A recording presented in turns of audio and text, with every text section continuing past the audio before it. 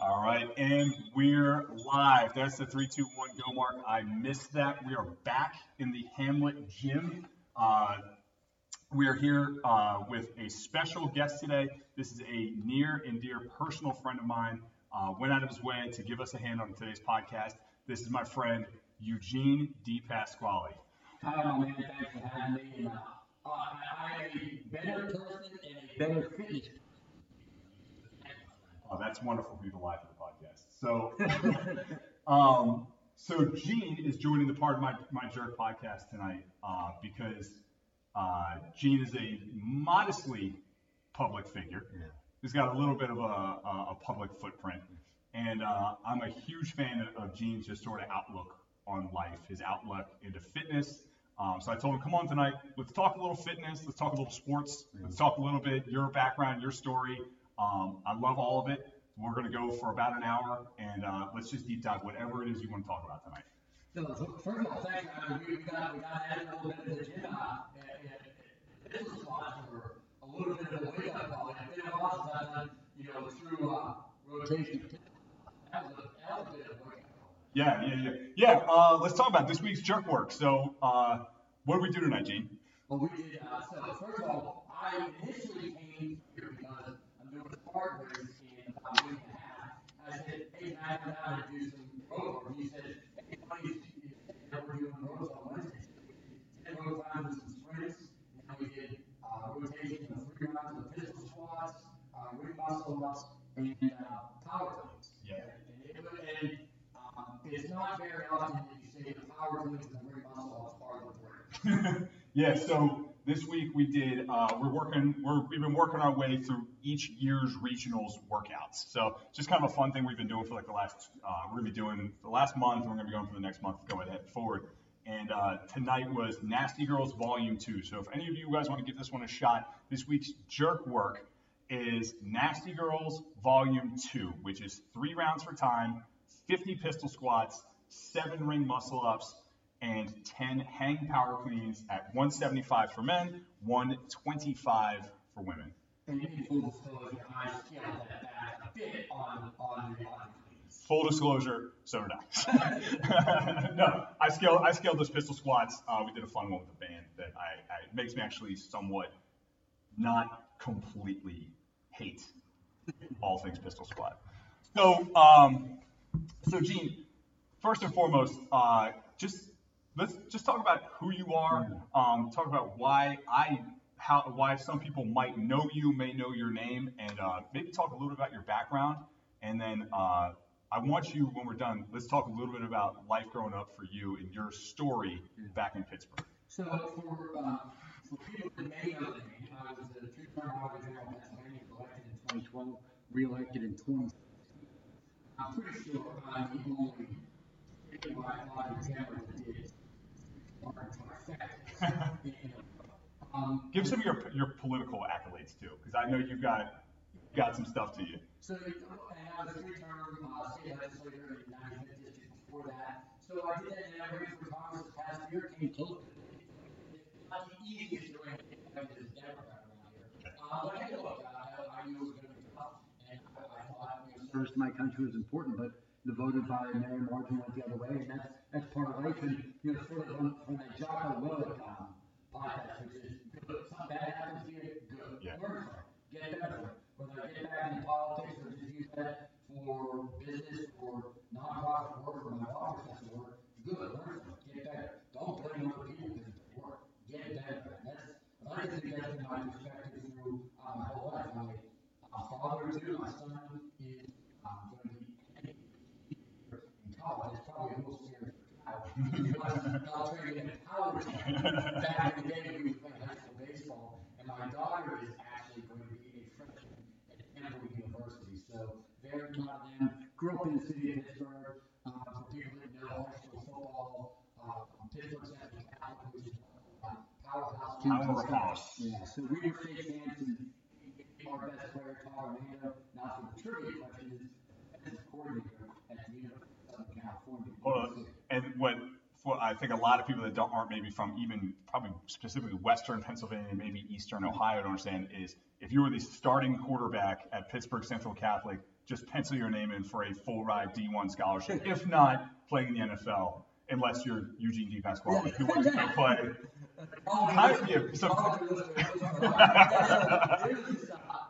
When you grow up in pretty much the same neighborhood as Dan Marino, and Dan Marino is like, well, why is he going to Dan Marino? Dan Marino went to high school. And so there was always a very early going, I don't have any pressure on me to idea of being the best quarterback. Who was the quarterback right before you? Well, there was a string of Division I. There was Eddie Smith who went to Michigan State, John Walensky who went to Pitt. There was a string of Division I guys. And then right after me, Mark Barnes, that's it, yeah. Barnes came after me. And so I did a as opposed to the Rams and the Dolphins. Let me ask you this. If I go to the Pittsburgh Central Catholic Wikipedia page and I scroll all the way to the bottom where it says notable alumni, is there, are you on there? I'll be on there because of my 10 years old. It will not be because of this. I mean, I think when I played it was all the people that played in college. It played in the Patriots up there. Yeah. But it's kind of arrogant. So, now when you were Auditor General, now was it, you were the, I'm going to butcher this, so please correct me after I say it. You were the first Auditor General in U.S. history that printed on your website. Just finish that for me. Yeah, so I did it as a state record. I was the first in Pennsylvania as a state legislator, and then I was the first statewide Auditor General of the country. I was posted on my expenses. And I spent in my office. You know, I traveled to Erie to do the mileage, we go to the gas receipts, where the hotel receipts were. Because I thought, look, if I'm going to be able to handle the way we spend, I'll just have a right to know how I'm spending that money as well. It was something that yeah. We don't need to keep talking shop for you. I know that it's an exhausting thing, and this is not a political podcast. But I just want to make sure anybody listening out there knows that Eugene is a big swinging dick, and I have a tremendous amount of respect for, regardless of what side of the fence I may or may not sit on. I have a tremendous amount of respect for the way you conducted yourself professionally and the things you've done for the state of Pennsylvania.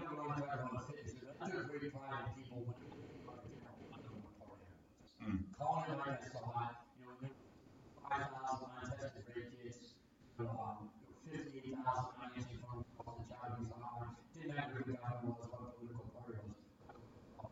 I took very far. I like to look at untested rape kits as being apolitical, but that's all. We'll see with the world we live in now, you know. But so anyway, I love your backstory. So we're eventually going to tie this into your health and your fitness and all that. We'll talk about that. But talk about growing up in Pittsburgh, your father, your brother, all that. Whatever you feel comfortable. Yeah, no. Actually, part of this we talked about in our campaign. We grew up in a very blue-collar family. My dad was, I didn't want to be a Thomas Wounded. His right leg was blown apart. His left leg was wounded. His right leg is literally his shoe. So, long story short is, it led to a lot of painkillers. Synthetic heroin was prescribed by the VA at that time. They didn't call it that, which eventually led to a pretty serious addiction problem, which eventually led to. So he spent 10 years. If there is anything to this, that was after being sober, really screwed out, and now he is doing. So he went into it. He got 5'8" and got 210 pounds. Today he's Matt Fraser. Yeah. Always. Although he's I don't know if he's not. He was 5'8", so but he's 165. Yeah. And in a weird way, it's but you know what happened with so many vets that came back that were wounded in Vietnam. What happened with so many people wrong. And regardless of where you're going, war is wrong. So we had that situation. And we were in a small bar in the city. No, it started in 2013. And so while I was as Auditor General, I was sold. That was 2013. But my brother was here. Other part, my other brother who was passed away was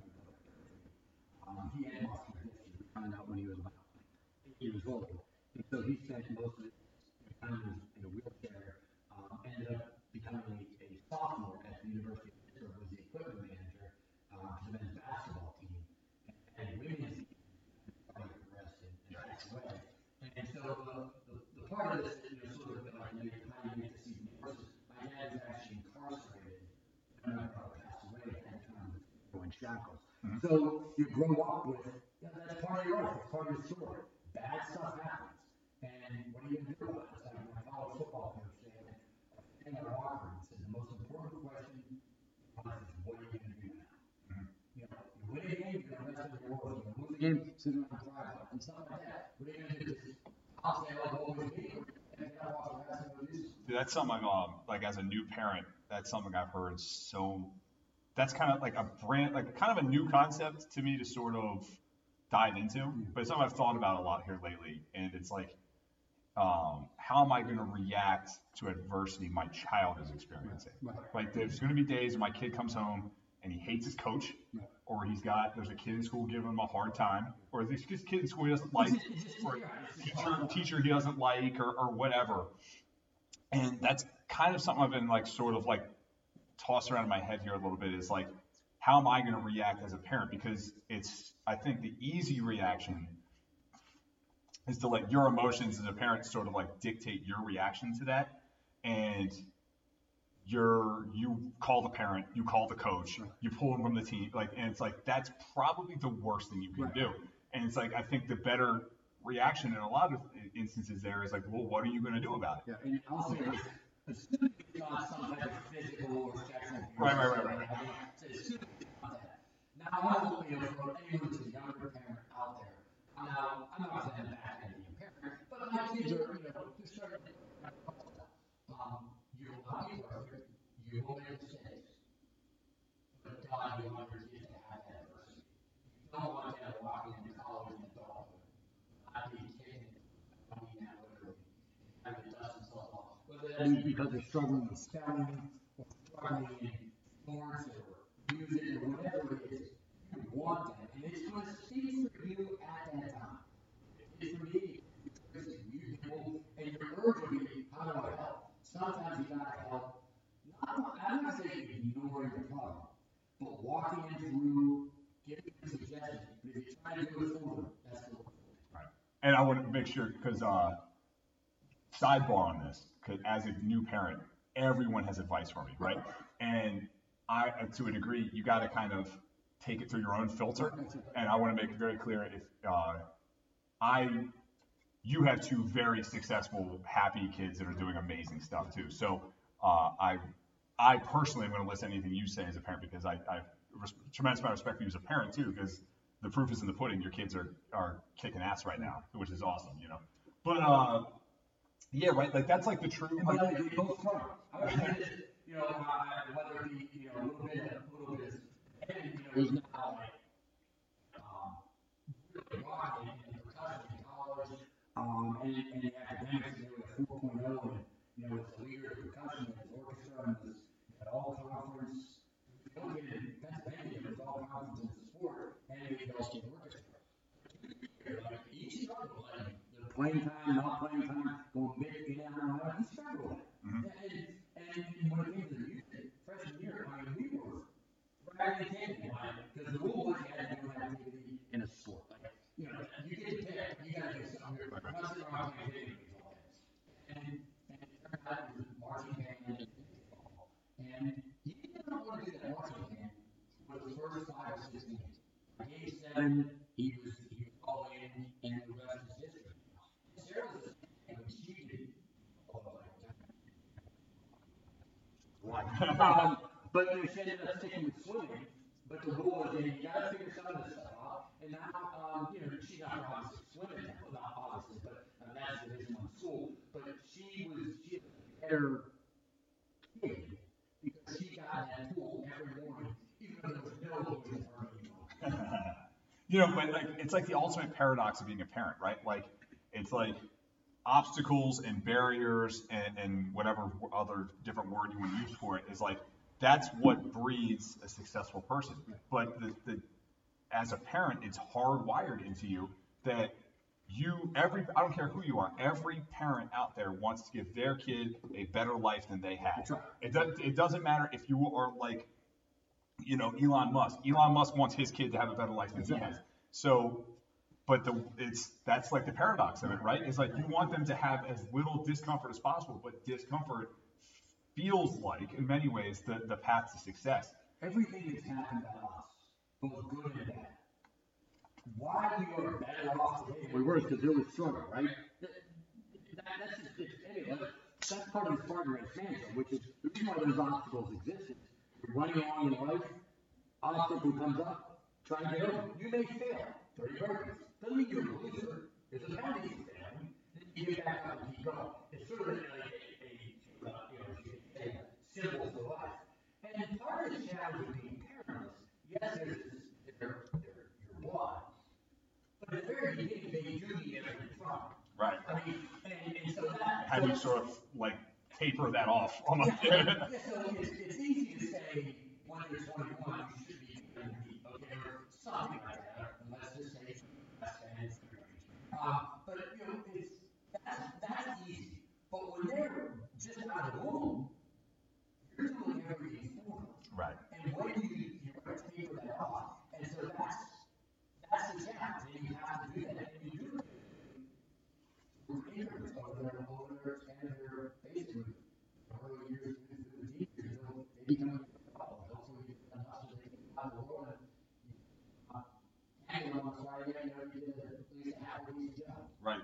Is that like the ultimate sort of like, maybe not the ultimate, but is that like, would you consider that like a metric as a parent? Like, can I hang out? Is my kid a good hang? Yeah, to me, it's actually interesting. First of all, everyone's different. Some people have different tastes. My daughter, I sometimes, when it's moving in with her, I sometimes, oh yeah, but we do have fun together. I think it doesn't matter if it's not a good hang, although that's not a bad one. It's, if they went as an adult to another part of the world, you feel that they'll be fine without you. Yeah. That doesn't mean, some people are close by, some people further away, but to me, did you do enough so that they can Probably that's probably my oversimplistic way of saying. So you're Jordan Peterson, familiar with him. His book, it was 7 Rules for Life or whatever. I forgot which one it is, but it's his big one. I think he's probably best known for. And he said in there, your main responsibility as a parent is to make your child as socially desirable as humanly possible. And I was like, that sounds weird. I feel like you have other responsibilities. But then I thought about it. And it's like, okay, what do I want for my kid? I want my kid to be happy. Right. Well, you want him to be socially desirable. Right. I want my kid to find love. Okay. Right. I want my kid to be financially secure. Right. Okay. Well, you need to have a good job. Well, what do you need for that? Yeah. Right. And being a likable person certainly, I feel like, would help in that department, And that's like the more I thought about it, so that's kind of an approach Britt and I think of taking.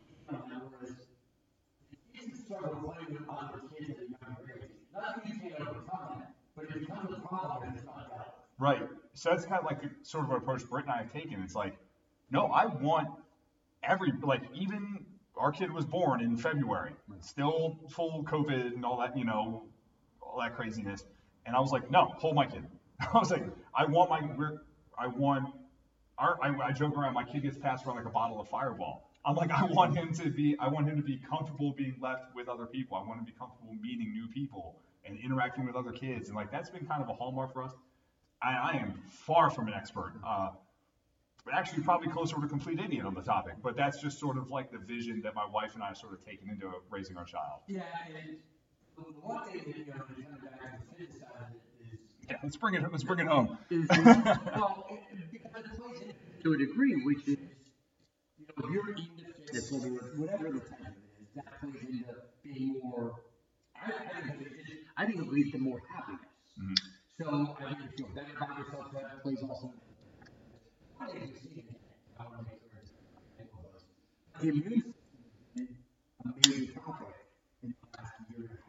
Mm-hmm. And I believe how you eat, how you work out, and also whether you expose to other things in life, all play a role in it. You can't live in a bubble. Mm-hmm. And the people that live in a bubble, for example, Civil War, that were, spending constant time around other people and hadn't built up immunity.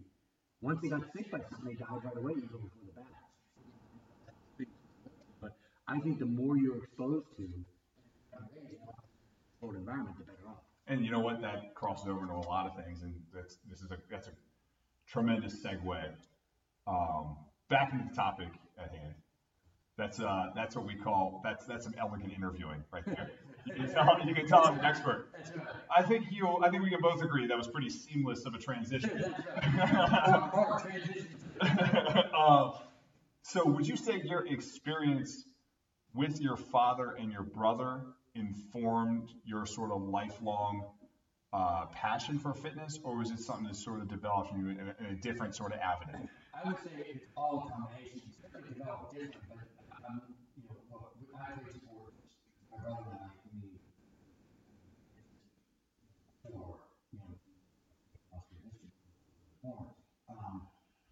was more on the sports side as opposed to the fitness side. Where I really got back into it. So it was about 2008. So if you saw me then, I was, 5'10". At that time I was 185, now I'm 165. The average person was considered in pretty good shape. I lifted a little bit, lifted a little heavy, and did the treadmill stuff, and that was kind of it. But I knew I was getting a little lethargic. Mm-hmm. And my son and I were talking about this the other day, and he was laughing, like, oh, is that what it was?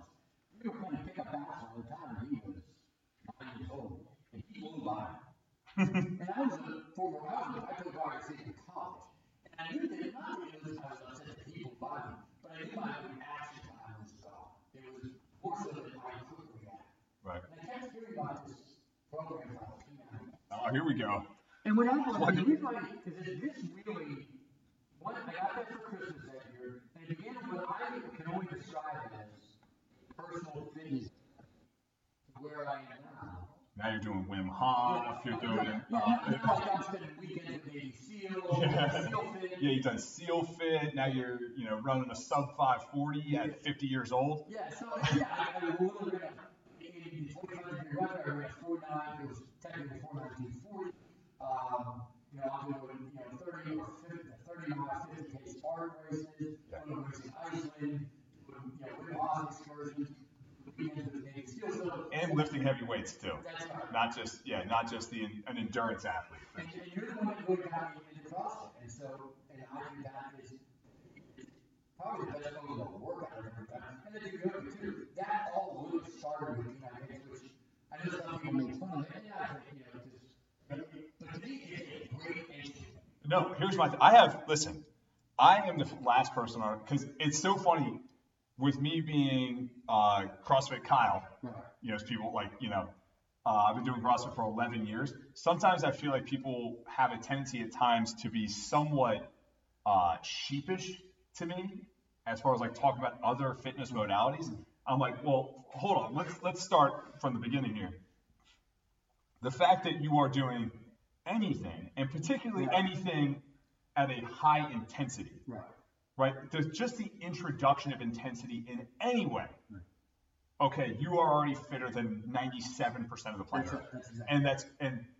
And we want people to do that. Whatever your thing is, push yourself. Whatever that is. Right. The fact that you are introducing any level of exercise in general, you're already fitter than 99% of Americans. Right. And then on top of that, the fact that you're introducing intensity in any way, you made that decision to go from a D student to a B minus student. Right. You're in my opinion, like you're killing it. That's awesome.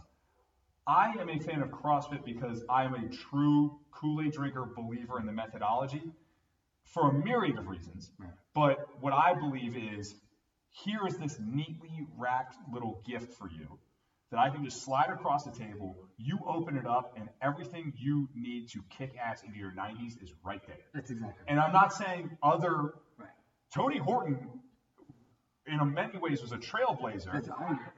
Because he was bringing that to people at a mass scale way before Greg Glassman ever did. Absolutely.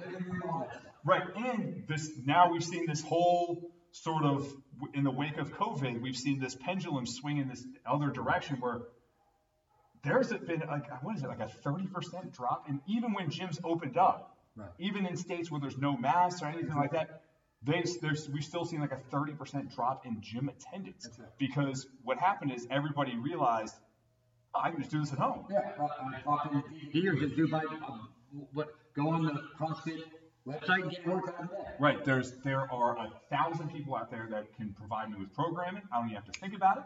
All I need to do is escape my kids for an hour, and I can crush it, and I'm in great shape, and I now have the other 23 hours of my day where I don't have to find childcare. I'm not leaving the house. I can still mow the lawn tonight. You know what I mean? When the shutdown wasn't happening, you would post it on Instagram. Yeah. And I would just go out, I would Do my work in the morning, and take a little lunch break, then you go kill it on that workout, then come back, finish my work, and never get any fun.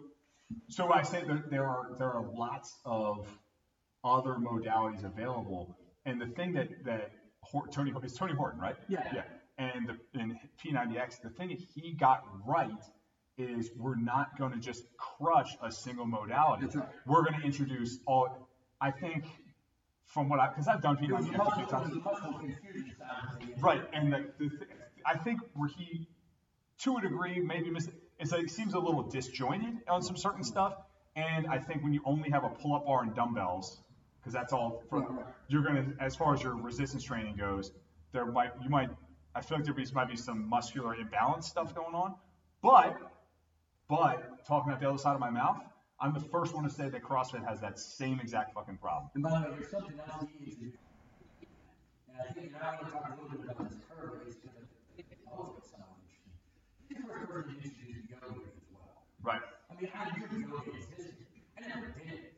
And it was funny because he does like 1 minute into the workout. And he's sort of like going, I know you're thinking yo-yo, woo, all that other stuff. And I'm like, oh, right, yoga. That's it. Yeah. Wow. Yeah. So I have here's the thing with yoga. It's awesome. Right. I'm totally pro yoga. My hang up on it is a couple things. One, there are a lot of people that only do yoga. And I'm not, and completely right, and they think I am fit because I only do yoga because they watch Sex in the City or something, and it's also walking. Excuse me, geez, that's gonna sound great on recording. They see somebody walking out with the yoga pants and the yoga mat, and they automatically assume everybody that does yoga are these like skinny people, and it's like I'm pro yoga, but it's not a movement practice. To me, it is a piece of comprehensive. Right, and that's the word I was looking for is movement practice. To me, a movement practice, and I'm stealing this from Kelly Starrett, by the way. A movement practice needs to be something that's all-encompassing, where we are going to introduce multiple positional archetypes. So your fitness can be good, but not exactly what you need if we don't see you squat. Right. If you're not in an overhead position and we're not building that overhead stability, it can be good, but it's not going to be everything you need, you know? And with that being said, I think yoga can be tremendously helpful to a lot of people to do it. And with that being said, if you're a person that just likes being healthy and yoga just makes you feel better, awesome. If you just say, hey, look, I'm going to do yoga and walk, I mean, I'm going to say that won't get you to be an all-star at CrossFit. If you're a little bit that makes you healthy, I like being pliable, and by the way, you're hitting 98%. Right. I would just, to that person, because I've met those people, right? My exercise is I go for walks, I do yoga. I'm like, awesome. That's a great start. Why don't we start with 1 day a week, just let's see some squatting, some push-ups, some planks, you know what I mean? And granted, I am painting with broad brushstrokes here because not all yoga is created the same. You know, most of my experience with yoga, not all of it is like Ramwad. Ramwad is not the same thing as acro yoga, as hot yoga. Yeah.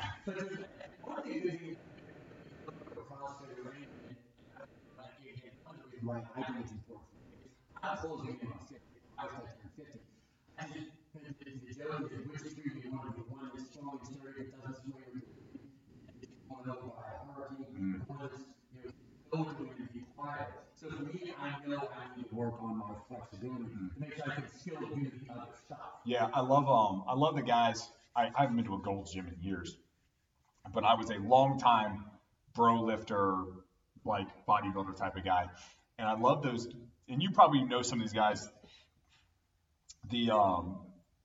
These sort of like old punched out bodybuilder guys, the dudes that learned they got started like in the 80s, and now they have that look to them. It's like, I know there's muscle under there.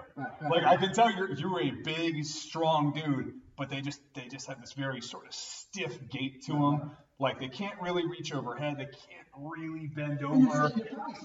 The strong way they've had 2 shoulder surgeries, a knee surgery, their hips bothering them. They're once in a while their back will flare up and they're out for 2 weeks, and like, so I know exactly what you're talking about. It's like that guy's probably decently healthy. Right.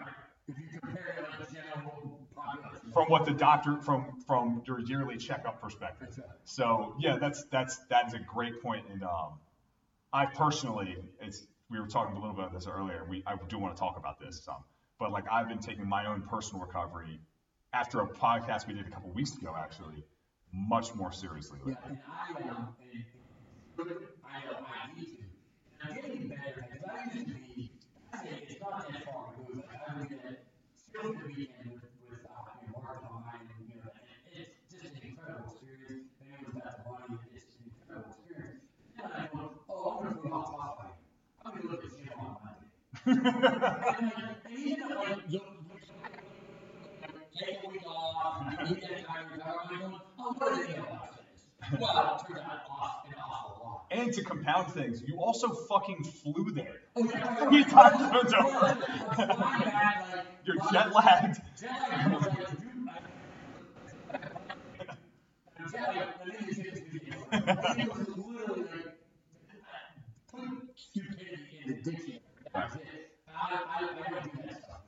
Yeah. Even next week, so I've got a week. So this is my last little training week. I want to get to Next week, but it's going to be light, mostly working on good form, good technique, and just making sure that I'm ready to, whatever that skill is, and the sort of reach, I'm going to do the best I can. And also the other part of change is, I'm going to do the best I can. Maybe that means I'm coming first, maybe I'm coming last. Competitively wants to win, but I will do the best I can, regardless of that means whether I'm beating everybody. The unfortunate thing the unfortunate truth I, for some reason, refuse to come to terms with is none of it fucking matters if you're just eating the way you need to be. That's right. Right.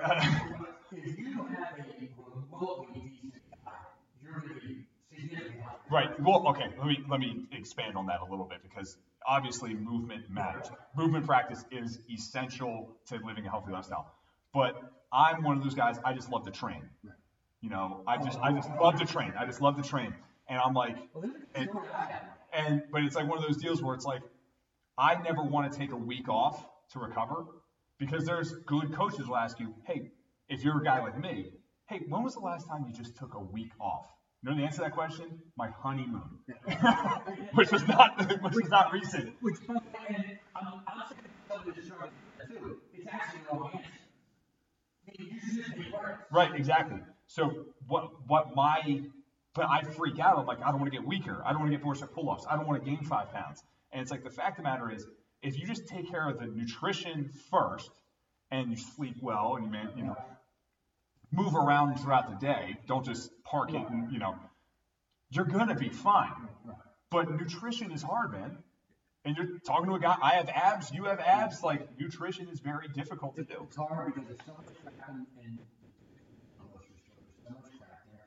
And for most people, the cost prohibition on buying good stuff, and it takes a lot. It takes work to wean yourself off the crap. Oh, I love the infographics you get from online, where they'll put like in quotes like, eating healthy is hard or expensive. Excuse me. Eating healthy is expensive, and then they break down the grocery bill for what it would cost to eat healthy, and it's like, shut the fuck up. Like, it's like they're trying to prove to you that eating healthy is not expensive, which there are 100% certainly corners you can cut. There are ways to circumnavigate that to make eating healthy affordable, and it is. I'm not saying it's impossible, and you can eat healthy on a fixed income. However, if you are a person that at the end of the month you were just worried about getting those bills paid, and it comes down to eating grass-fed beef, Right. That's right. or that's even somewhat of an extreme example, where it's like I can get a jar of peanut butter for $3 and that's something I can eat. You know what I mean? Or, chips or whatever. Or I can sit down here and eat like a bunch of vegetables. My point only being is like it's just difficult to do. It's not easy, and typically the less healthy a food is, the cheaper it is to purchase. Yeah. So one of the things that I saw directly with me, and so I did the first, when I started the analytics, I did the first 3 weeks. I love the workout, but I was staying in the same weight. And it came out of the shower, and I was like, I didn't look much different. Again, love the workout, but didn't look much different. Let me try the nutrition. 2 weeks later, there was a marked difference. And the reason I bring that up is it shows you the importance of combining real fitness, combining the nutrition with sleep, with the workouts is the trick for it. Yeah, and I do experimental nutrition stuff. I don't like talking about diets unless I've done them. So I've done keto, I've done auto-regulation diet, you know what I mean? I want to try carnivore just to try it. So, but I've never just sat down and just counted macros for and I've done the apps, like the punch the stuff in and everything like that.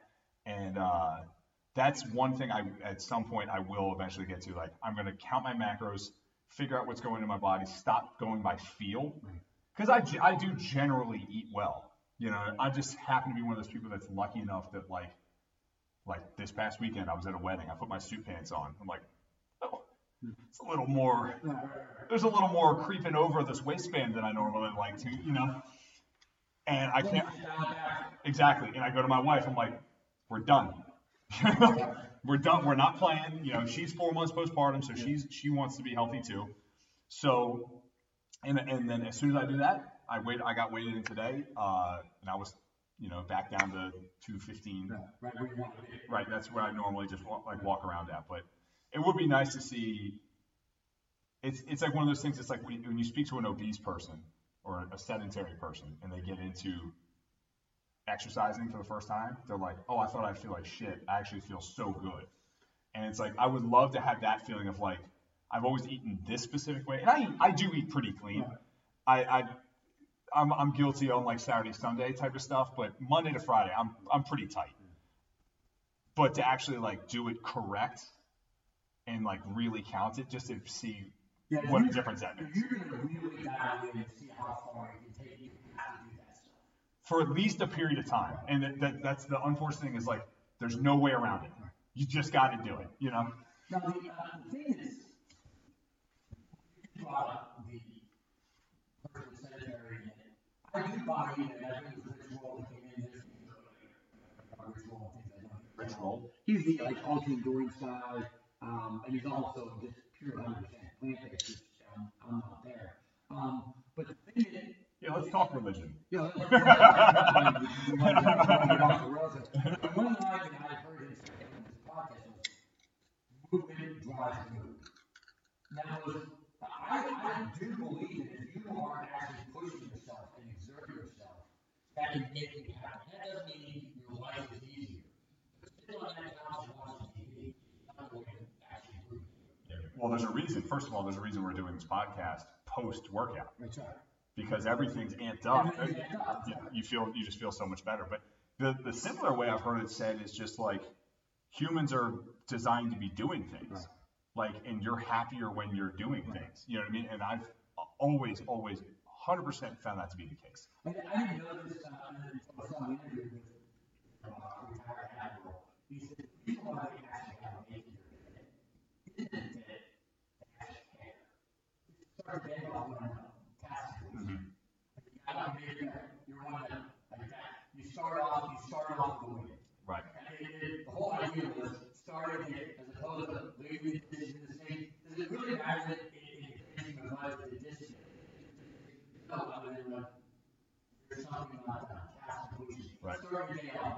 the way to do that on the making the bed thing is like I feel like now it can be a little difficult when you have a spouse and you're getting up at different times, but no excuses. But like you have to do it as soon as you wake up. To your point, like you have to like the first thing you do at like when you get out of bed in the morning is you are doing something productive with your day.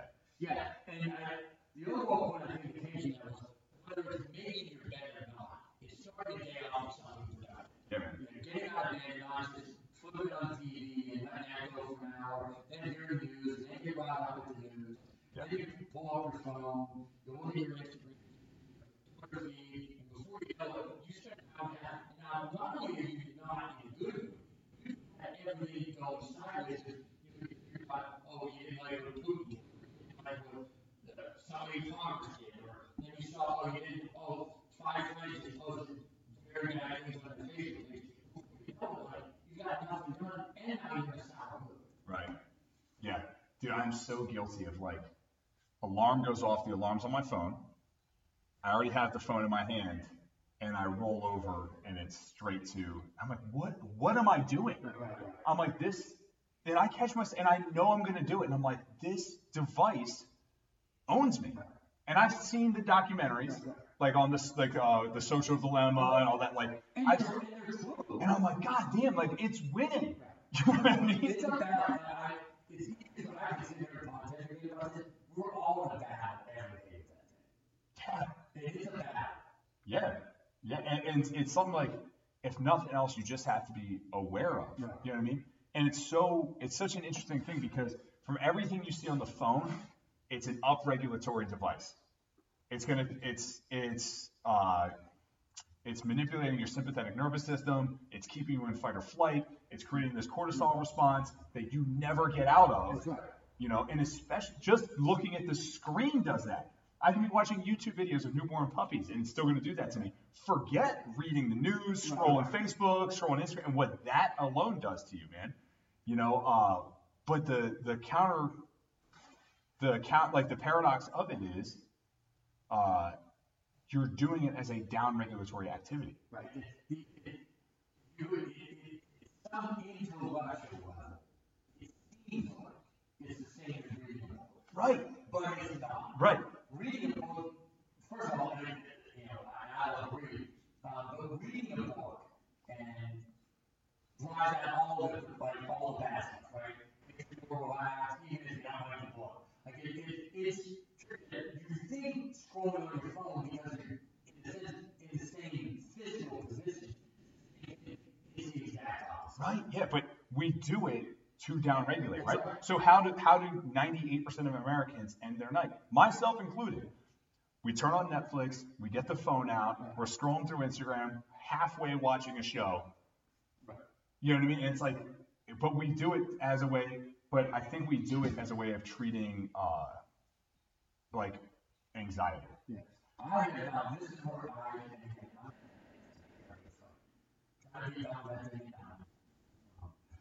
I will watch, maybe some podcast or something from 9 to 10. And I can read from 10 to 12 also. Mm-hmm. And I'm always working on a different book. And that is also, I got this root device, and that's how accurate these things are. But my latency is, how quick I sleep, average is 2 minutes. Talk to me about your Whoop, because Whoops to me are fascinating. Yeah. So you have the day strain from your training. That's right. And then in the morning, you're going to wake up and it's going to tell you, it's going to gauge your recovery for you, correct? That's correct. So how does it do that? And like, just talk to me about that part of it. Like, how does it measure your recovery? Many factors. One is, here is not the most accurate, but it's up there. This is Oura Ring that I heard is I've heard of this, yeah. It's the most accurate. So Whoop is up there, so it's in the ballpark of most accurate. It's not quite as good as Oura Ring. I'm just going by what I'm told. But I've had Whoop now a year and a half. And so it's helped me focus on really sleep well. So it does 2 things. Heart rate variability. Okay, yeah. So you measure your heart rate variability, and then honestly, you have any amount of quality sleep. And light sleep, sometimes you're awake. And combines those together, your recovery score will let you know how much strain on the next day. Now, here's So it'll tell you. So if you wake up after a shitty night of sleep, yeah, you'll know. they will tell you, hey, look, don't push your strain beyond a 9 today. That's exactly right. Really? That's exactly right. I'll say with a little bit of a forewarning. Mostly on the cardiovascular side. If your muscles are sore because you did like 20 heavy squats, I'm just using that as an example. It doesn't really know that because it may not have jacked up your heart rate that much. So it's mostly on the so if your right bicep is sore from curls, it's not going to know you should lay out the curls that day. It's mostly on your cardiovascular system. Well, that I feel would be an easy, just like go by feel type of thing. If I did 100 pull-ups today, or if I did 100 pull-ups yesterday and I don't do 100 pull-ups today, but being sore doesn't necessarily exclude me from a day of heavy day of training. But for example, when we did Batman, Okay. next day I'm supposed to be taking it easy. The judge that has like a heavy strain sore. It knew that I needed to recover the next day. So what is it? So if you have, say you string together 3 or 4 days in a row of high strain, low recovery, what's it telling you? You'll eventually come in, usually you get a weekly update as well. It'll tell you how that week compared to previous weeks. You get a monthly report, I'll tell you how you did compared to monthly. But I found that the day strain doesn't drive as much how I feel as opposed to the sleep. Okay. The sleep data lets me, like, there's days when I wake up and I'm like, I don't even need to look at it. I know I'm at 80% recovery, 85% recovery. Where does it want you to be at? The goal is obviously 100, but Right. those 0 to 30 is bad. Take the day off type of Yeah, thing? it's like you didn't recover well. 30 to 50 is like, man, and then 50 above, to me, 50 above is pretty good. You know what? Because the woo fascinates me.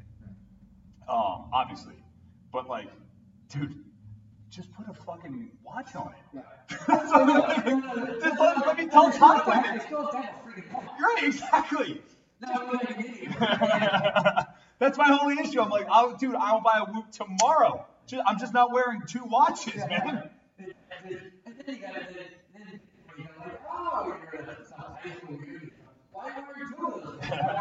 Well, that's the thing, man. I think it's their marketing department. It's like, so there's an old story. I've told this story many times in my life. So, Toyota was not the first company to invent the electric car, right? The Prius is not the first electric car, and far from it, right? The problem other companies were encountering is when they made the first electric cars, they wanted the electric car. You mean first time? Hybrids, yeah, sorry, hybrid, my bad. The first hybrid cars, they wanted them to look like every other car on the road. That's it. When the Prius came out, they made it give it that weird turtle-looking design, right? With the intent of people that drive a Prius, They wanted people, oh, you're driving. right? They want people to identify them as I'm the type of person that would drive a hybrid, right? The same reason us CrossFitters, I go to Home Depot in a pair of Nanos, right? Because a lot of CrossFitters out there want people to look at them and think that guy does CrossFit. He's a part of my tribe. He has the same values as me. He's this type of person, right? So the Whoop is probably the same reason. They probably don't put that clock on there for the reason that they want it to stand out. They want you to look like a weirdo. And there's probably a lot of people out there that want to look like weirdos. But having said that, when I see someone with a Whoop device, I'm like, oh, are we still talking about? Right. And there's probably also like sort of the fringe type of thing of like, hey, why are you wearing 2 watches? That might have something to do with it too. But yeah, but when someone's wearing, but the point is, when someone's in a company with a Whoop, you end up with fucking data. Yeah. Or like, what's the, there's a word for it too. Oh my God. So the first iPhone that came out didn't have a calculator. There's a business buzz term for this, and I hope somebody tells me. The first iPhone that came out did not have a calculator because Steve Jobs' approach to it was, we're going to make the most basic thing possible, send it to market. The market will dictate what we need. So you have I would imagine essentially the first generation Whoop, right? Early generation. Put it to market. The market will tell us what it needs, what it's missing, how it can be better. And then instead of spending a ton of money on R&D and putting bells and whistles on it that don't even matter, we can just create the Whoop that you want. See, the thing is funny about that, I don't know what the answer to this is. They may have just said customers included, but don't use phone with us all the time. Don't cost on the phone. Maybe this is trying to just don't care about where involved. Yeah, I mean, that also probably makes sense. Yeah. I mean, I've had a watch in my pocket for the last 20 years, so. No, yeah, that checks out. Now, the one thing we do need to talk about before you leave is talk to me about Wim Hof. So, the Wim Hof to me is super. And part of this shit is not shit, is that he's just like you. He's not LeBron James, he's not Michael Jordan, he's not, Usain Bolt or Tom Brady. He's not some elite athlete. But Wim Hof is someone that literally through controlling his breath and controlling his mind has done some incredible things. And most of it is dealing with cold exposure and breath. So I've done a couple of these excursions. I'll tell you something. The first time I did it, I was in my bedroom by myself and it's better than nothing, but it's nothing. The breath was the most important. I think the majority just shorts and shoes on. So I've seen crazy shit. And he swims under icebergs. You swam under ice for like 200 meters without going up for a breath. Ice bath, so to speak, one time for 2 hours. It just submerged. And so he's done these incredible things. Like on the Today Show, so this is all documented. Ran a marathon north of the Arctic Circle. Last one. And I think this was short. I don't know if he was even wearing shoes, to be honest with you, but we'll just say for the sake he was just wearing I know he at least just wanted to be. no shirt. I know no shirt. Yeah. And so, and what he's done is put his food breath into cold exposure. And when I've done it in cold exposure, one of the things is why you get so calm is that when you're at ice, it really doesn't matter. The whole point is like, you may be jacked up about X, Y, and Z. You're at ice, it doesn't fucking matter. You're thinking about breath, control, and your body is telling you get out of the ice. Yeah. And you're trying to say, I want to stay in this as long as I can. I need to focus on my breath. And so at that moment, when you're fighting that urge, you're staying in, you're holding your breath, all the other crap that's going on in your life that day is gone. Yeah. And it is, I know it's not weird to say that, but it is peaceful. That 3 to 5 to 7 minutes you're in there. Well, Wim Hof is the happiest human being I've ever met. He's like the Keebler elf bouncing around, man. Like. And you do that one arm bound, stand on top of some mountain. It's ridiculous, but he is, and he talks about it's not some woo. He wants everyone to have happy life and what he just came from him. It's super incredible. And it starts with trash. We didn't talk about some of these bosses having life. His wife committed suicide. I didn't know that. That's why he got into this. He's 4 kids. He's like, what am I going to do? And he needed to find a way to be peaceful. And so he thought that the way he did peaceful was as a kid, he liked being in cold water. And he went back and started doing that again. That's what started his life. And his wife committed suicide because she had mental health issues.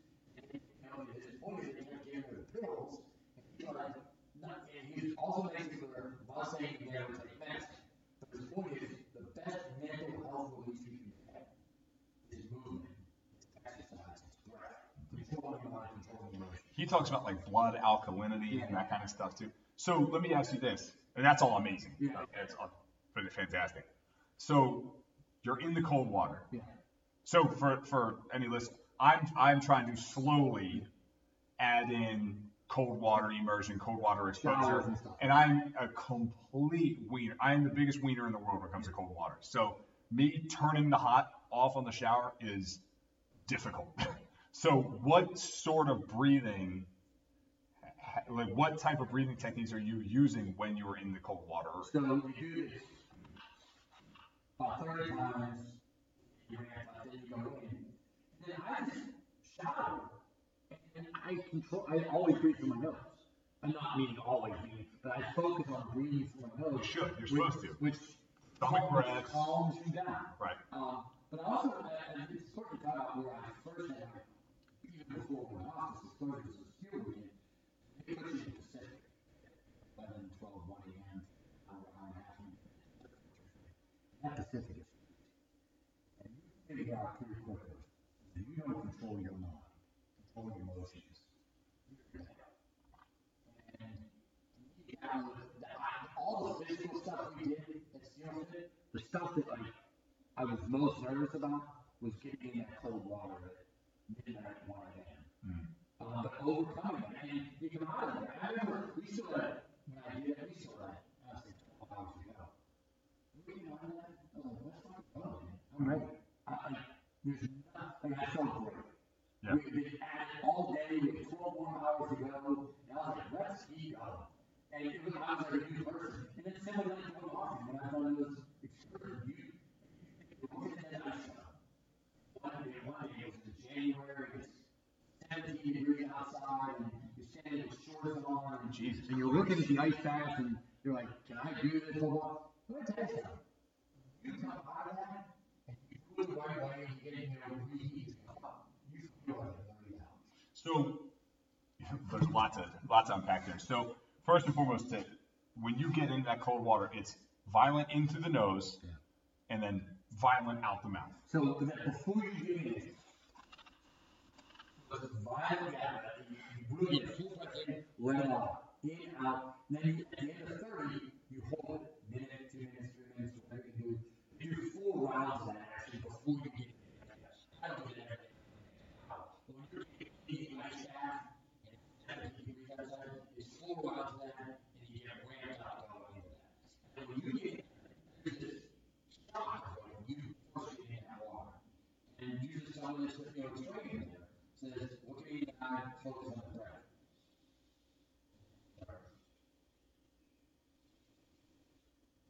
All in out to the nose. Slowly in, slowly out. And that's when once you get to things, body gets not get out of this. Because it says your body gets shocked saying, this is dangerous. Get the hell out. So you're talking full relaxed stomach breaths in the nose, out the nose. That's correct. Okay. And so what happens is after about 30 seconds, they say 30 to 45 seconds scientifically, your body gets a message. Oh, you're not getting out. So we have to begin to calm things down to protect these organs. Because your body doesn't know there's 10 of your friends sitting around at a Wim Hof excursion. It just knows you're in ice. And it knows you're getting colder. And it starts to protect your vital organs. And when you control your breath, it slows everything down. That's fascinating. And he didn't know that when he started, but that's the science behind it. That's fascinating. So, because like I'm doing the cold showers, again, I'm a huge wiener when it comes to cold water. And it's so funny when you talk about how your mood changes, because I get out of the shower and I'll immediately go run into my wife. Hey, honey, I made it 20 full breaths today. Yeah, and I'm like, because so Brian McKenzie, are you familiar with Brian McKenzie? So Brian McKenzie, endurance athlete, he's a big breathwork guy. He is big on cold showers pre-bed to improve the quality of your sleep, improve the quality of your recovery. And that's kind of what I'm a night shower guy, right? Because I train at night now. And I got into the cold water at night, and I'm like, oh, I'm an awful sleeper. I'm terrible at sleeping. I never sleep well. And I'm like, oh, this is going to improve the quality of my sleep. And I found I'm like, no, I'm jacked. Like this primes my central nervous system. I'm ready to go, you know? And I think it's probably a good point to say, sometimes we're all different. That may work for him, it doesn't mean it's going to work for you. Right. To me, what tends to help me is having a cooler environment for sleeping, but a warm shower before I go to bed. Right. I tend to take So when you are you jumping just straight into cold water when you take your cold shower? Some days I went to bar and I'll get in with warm and slow. What you should do the days I do it, I feel better about myself. It's sort of like the days you push yourself, when you push yourself, it's just like I feel better about myself when I just go right. Yeah, because that's what I've been doing. Hot water, shower myself, and then I'll turn it to cold. And no, I'm glad I asked you. You gotta actually shower in it. If you start washing your hair and it's freezing cold water, Dude, when it goes down your back. And you ain't gonna make there's nobody that's ever gonna say, oh, that doesn't bother me. Like, retired people usually go, oh, yeah, that sucks. Because I would love to at some point get to a point in my life like the Josh Bridges. I start my day getting in an ice bath. Yeah. Like that would be. I have so much respect for that, and people. I do aspire. Yeah. I'm not there. You gotta buy like the ice tub. That's right. The ice chest. All right. Well, that was the one thing I would have been remiss if we did not speak about at some point. But I want to be respectful of your time. So I want to allow you to take off. Do you have any parting words? Anything you want to get out there? Is there anything you're working on? Where can people find you? Where can we get more Eugene basketball? Some of my crazy Star Wars and political rants on Twitter at DPassball. You're light on the political. Right? Yeah, but I'll go back on Star Wars. It's mostly political Star Wars. That's right. Defending Luke in the Last Jedi and stuff like that, even though the part of the stuff. But I'm a Luke guy. And it's usually on basketball. But mostly, look, the thing I want to meet people with, most of your people listening to this are probably part of our mission in life is to help get other people to do it. Because we all have bad things. Both health-wise in the body and health-wise in the mind. So many people are depressed. So many people are struggling with weight, fitness. It's an epidemic in this country. And anybody who has some semblance of a network on this, I think it's part of our responsibility to try to spread how people can get out of that rut. Let's just, we've all said some things about others, but I think I would make it clear, and I've said stupid things as well. I think part of us is it's our responsibility to try to spread this as well, because people are in this country on the health side of it. And those of us that are on the better side of that, let's continue to try to learn more people with it. That's fantastic. I can't think of a better way to end any podcast I've ever done. Thank you very much, brother. This was wonderful. I really appreciate your time. This is a blast. You're the best.